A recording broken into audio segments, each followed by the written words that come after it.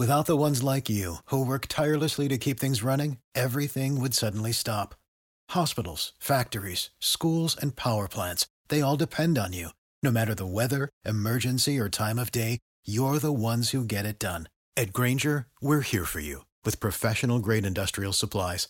Count on real-time product availability and fast delivery. Call, click Grainger.com, or just stop by. Grainger, for the ones who get it done.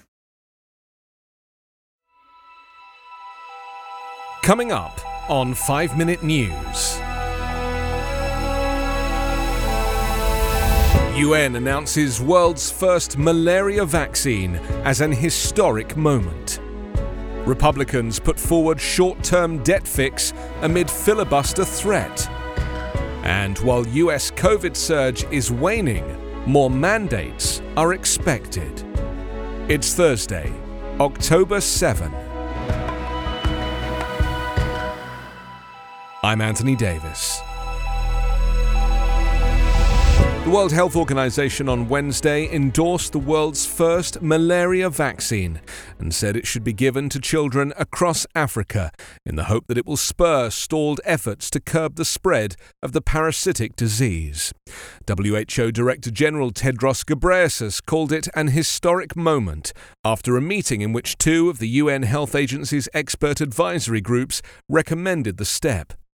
WHO said its decision was based largely on results from ongoing research in Ghana, Kenya, and Malawi that tracked more than 800,000 children who've received the vaccine since 2019. The vaccine, known as Mosquirix, was developed by GlaxoSmithKline in 1987.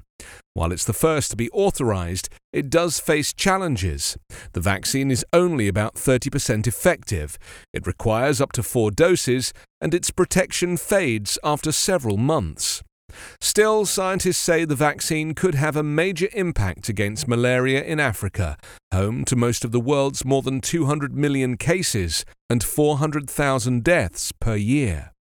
This is a huge step forward, said Julian Rayner, director of the Cambridge Institute for Medical Research, who was not part of the WHO decision. It's an imperfect vaccine, but it will stop hundreds of thousands of children from dying. The WHO guidance would hopefully be a first step to making better malaria vaccines. Efforts to produce a second-generation malaria vaccine might be given a boost by the messenger RNA technology used to make 2 of the most successful COVID-19 vaccines, those from Pfizer-BioNTech and Moderna. Republican and Democratic leaders edged back on Wednesday from a perilous standoff over lifting the nation's borrowing cap, with Democratic senators signaling they were receptive to an offer from Senate GOP leader Mitch McConnell that would allow an emergency extension into December. The emerging agreement sets the stage for a sequel of sorts in December, when Congress will again face pressing deadlines to fund the government and raise the debt limit before heading home for the holidays.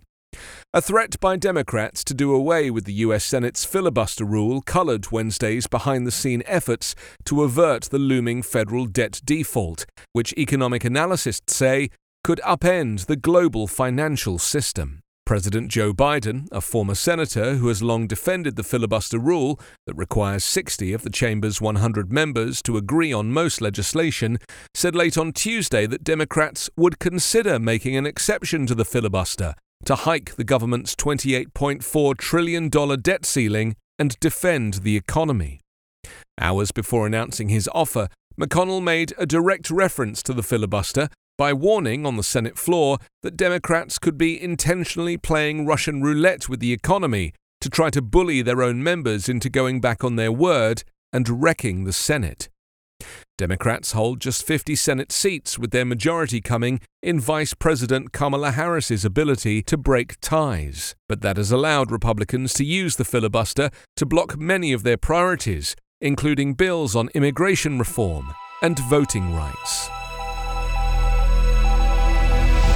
COVID-19 deaths in the US are coming down again, hospitalizations are dropping, and new cases each day are about to dip below 100,000 for the first time in 2 months, all signs that the summer surge is waning. Not wanting to lose momentum, government leaders and employers are looking to strengthen vaccine requirements. Los Angeles enacted one of the nation's strictest vaccine mandates on Wednesday, a sweeping measure that would require the shots for everyone entering a bar, restaurant, nail salon, gym or Lakers game. New York City and San Francisco have similar rules. The number of Americans now in the hospital with COVID-19 has declined by about 1/4 since its most recent peak of almost 94,000 a month ago. The decreases have been especially sharp in several Deep South states, where cases have gone down more than twice as fast as they have nationwide. Louisiana, Mississippi, Alabama and Arkansas all saw their case numbers cut in half over the past 2 weeks. What's behind the decline isn't entirely clear, though health experts point out that the numbers are falling as more people are getting vaccinated, and new requirements for the shot are being put in place by government and private employers. The decrease in case numbers could also be due to the virus running out of susceptible people in some places. You can subscribe to 5 Minute News on YouTube with your preferred podcast app. Ask your smart speaker or enable 5 Minute News as your Amazon Alexa flash briefing skill. Subscribe, rate and review online at 5minute.news. 5 Minute News is an evergreen podcast covering politics, inequality, health and climate, delivering independent, unbiased and essential world news daily. With the Lucky Land Slots, you can get lucky just about anywhere. This is your captain speaking. We've got clear runway and the weather's fine, but we're just going to circle up here a while and get lucky. No, nothing like that. It's just these cash prizes add up quick. So I suggest you sit back, keep your tray table upright, and start getting lucky.